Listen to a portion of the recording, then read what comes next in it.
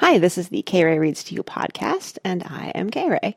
Today we have Chapter 18 of Charlie and the Chocolate Factory by Roald Dahl. Chapter 18 is called Down the Chocolate River. "Off we go!" cried Mr. Wonka. "Hurry up, everybody. Follow me to the next room. And please don't worry about Augustus Gloop. He's bound to come out in the wash. They always do. We shall have to make the next part of the journey by boat. Here she comes. Look!"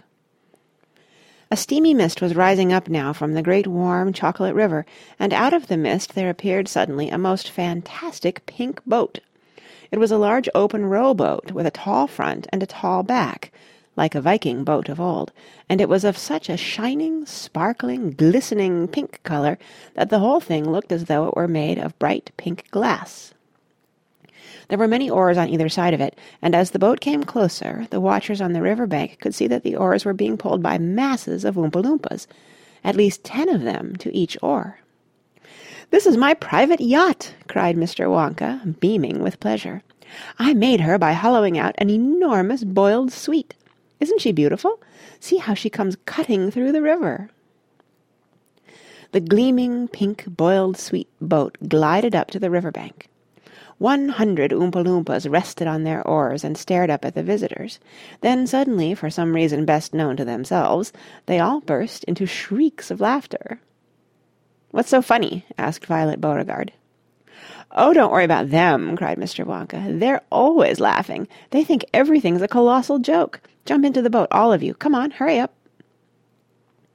As soon as everyone was safely in, the Oompa Loompas pushed the boat away from the bank and began to row swiftly downriver. "Hey there, Mike TV!" shouted Mr. Wonka. "Please do not lick the boat with your tongue. It'll only make it sticky." "Daddy," said Veruca Salt, "I want a boat like this. I want you to buy me a big pink boiled sweet boat exactly like Mr. Wonka's, and I want lots of Oompa Loompas to row me about, and I want a chocolate river, and I want... "She wants a good kick in the pants," whispered Grandpa Joe to Charlie.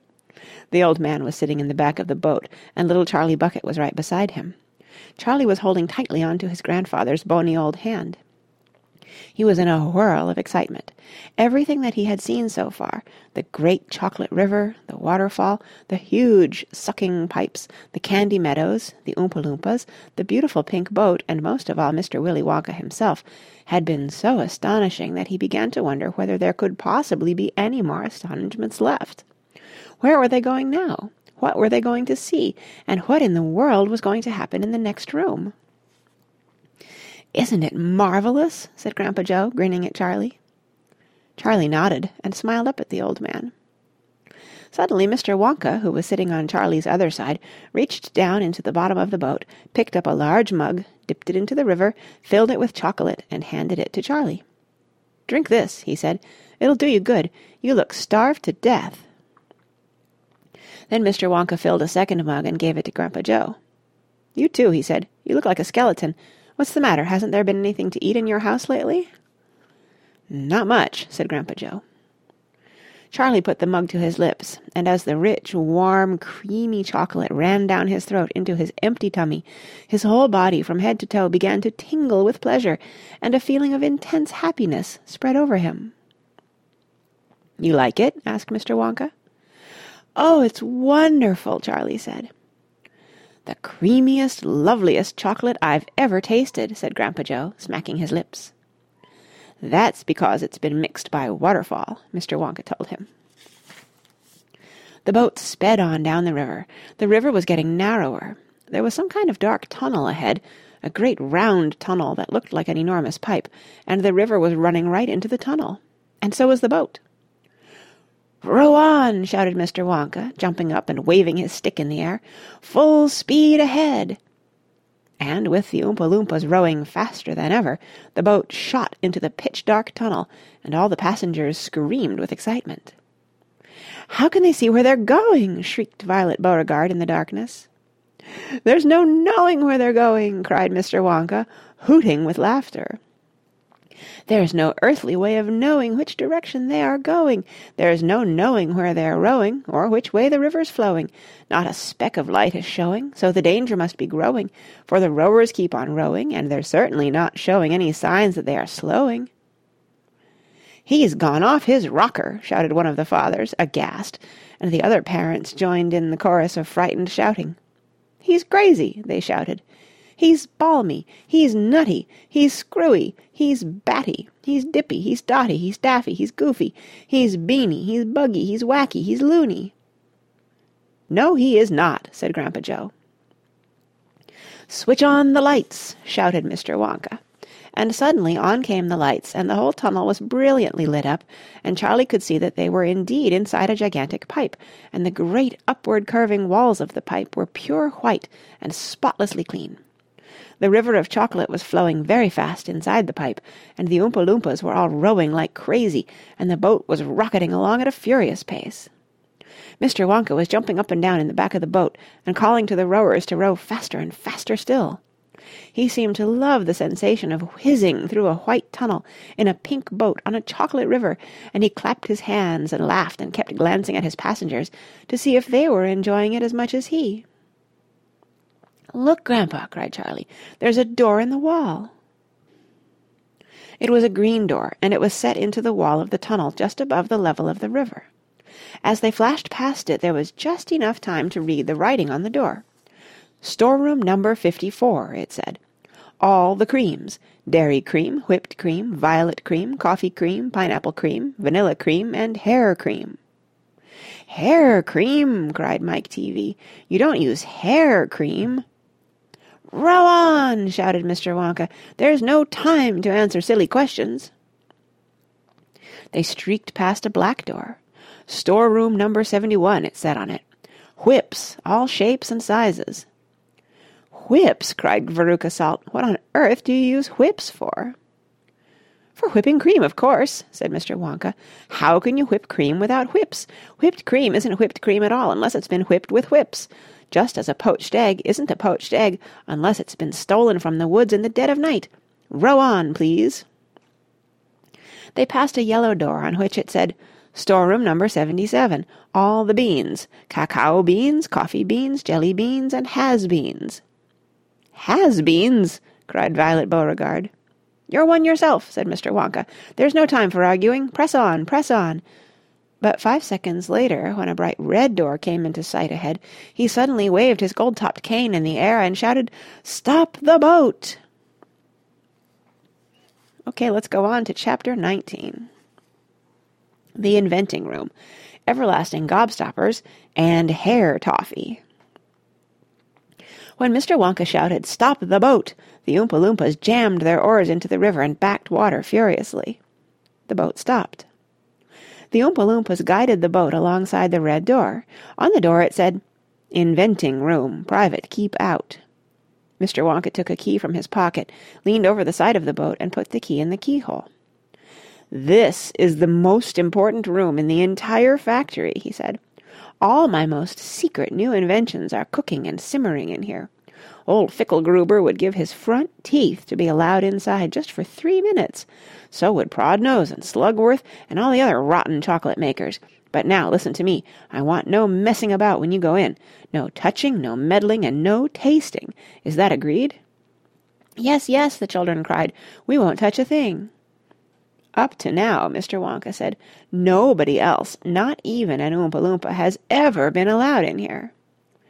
He opened the door and stepped out of the boat into the room. The 4 children and their parents all scrambled after him. "Don't touch!" shouted Mr. Wonka, "and don't knock anything over." Charlie Bucket stared around the gigantic room in which he now found himself. The place was like a witch's kitchen.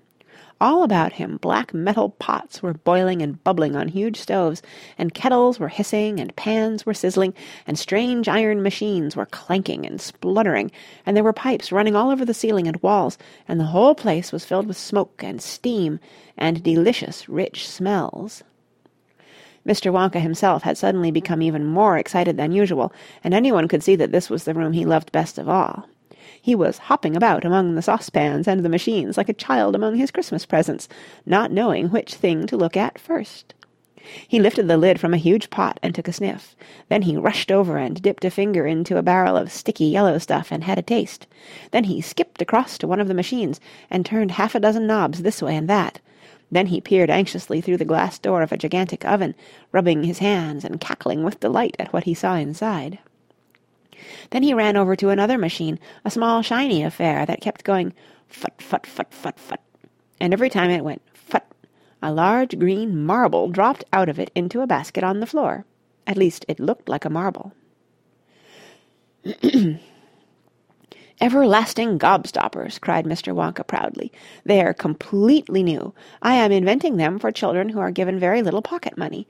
You can put an everlasting gobstopper in your mouth, and you can suck it and suck it and suck it and suck it and suck it, and it will never get any smaller." "It's like gum," cried Violet Beauregarde. "It is not like gum," Mr. Wonka said. "Gum is for chewing, and if you tried chewing one of these gobstoppers here, you'd break your teeth off. But they taste terrific, and they change color once a week, and they never get any smaller. They never disappear, never. At least, I don't think they do. There's one of them being tested this very moment in the testing room next door. An Oompa Loompa is sucking it. He's been sucking it for very nearly a year now, without stopping, and it's still just as good as ever." "Now over here," Mr. Wonka went on, skipping excitedly across the room to the opposite wall. "Over here I am inventing a completely new line in toffees." He stopped beside a large saucepan. The saucepan was full of a thick, gooey, purplish treacle, boiling and bubbling. By standing on his toes, little Charlie could just see inside it. "That's hair toffee," cried Mr. Wonka. "You eat just one tiny bit of that, and in exactly half an hour a brand new, luscious, thick, silky, beautiful crop of hair will start growing out all over the top of your head, and a mustache, and a beard." "A beard?" cried Veruca Salt. "Who wants a beard, for heaven's sake?" "It would suit you very well," said Mr. Wonka. "But unfortunately the mixture is not quite right yet. I've got it too strong. It works too well. I tried it on an Oompa Loompa yesterday in the testing room, and immediately a huge beard started shooting out of his chin, and the beard grew so fast that soon it was trailing all over the floor in a thick, hairy carpet. It was growing faster than we could cut it. In the end we had to use a lawn-mower to keep it in check. But I'll get the mixture right soon, and when I do, then there'll be no excuse any more for little boys and girls going about with bald heads." "But, Mr. Wonka," said Mike Teavee, "little boys and girls never do go about with—" "Don't argue, my dear child, please don't argue," cried Mr. Wonka. "It's such a waste of precious time. Now over here, if you will all step this way, I will show you something that I am terrifically proud of. Oh, do be careful. Don't knock anything over. Stand back." Chapter 20. The Great Gum Machine. Mr. Wonka led the party over to a gigantic machine that stood in the very center of the inventing room. It was a mountain of gleaming metal that towered high above the children and their parents.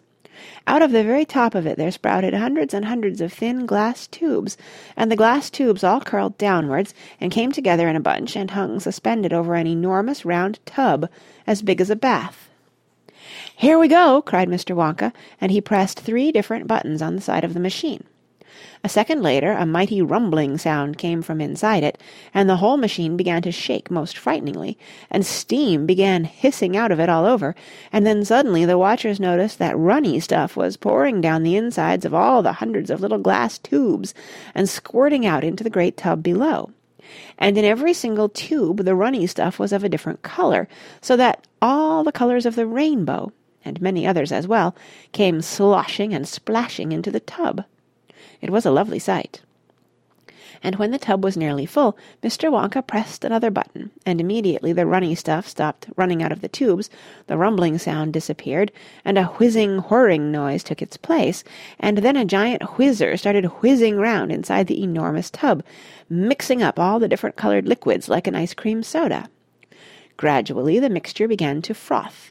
It became frothier and frothier, and it turned from blue to white to green to brown to yellow, then back to blue again. "Watch," said Mr. Wonka. Click went the machine, and the whizzer stopped whizzing. And now there came a sort of sucking noise, and very quickly all the blue frothy mixture in the huge basin was sucked back into the stomach of the machine. There was a moment of silence. Then a few queer rumblings were heard, then silence again.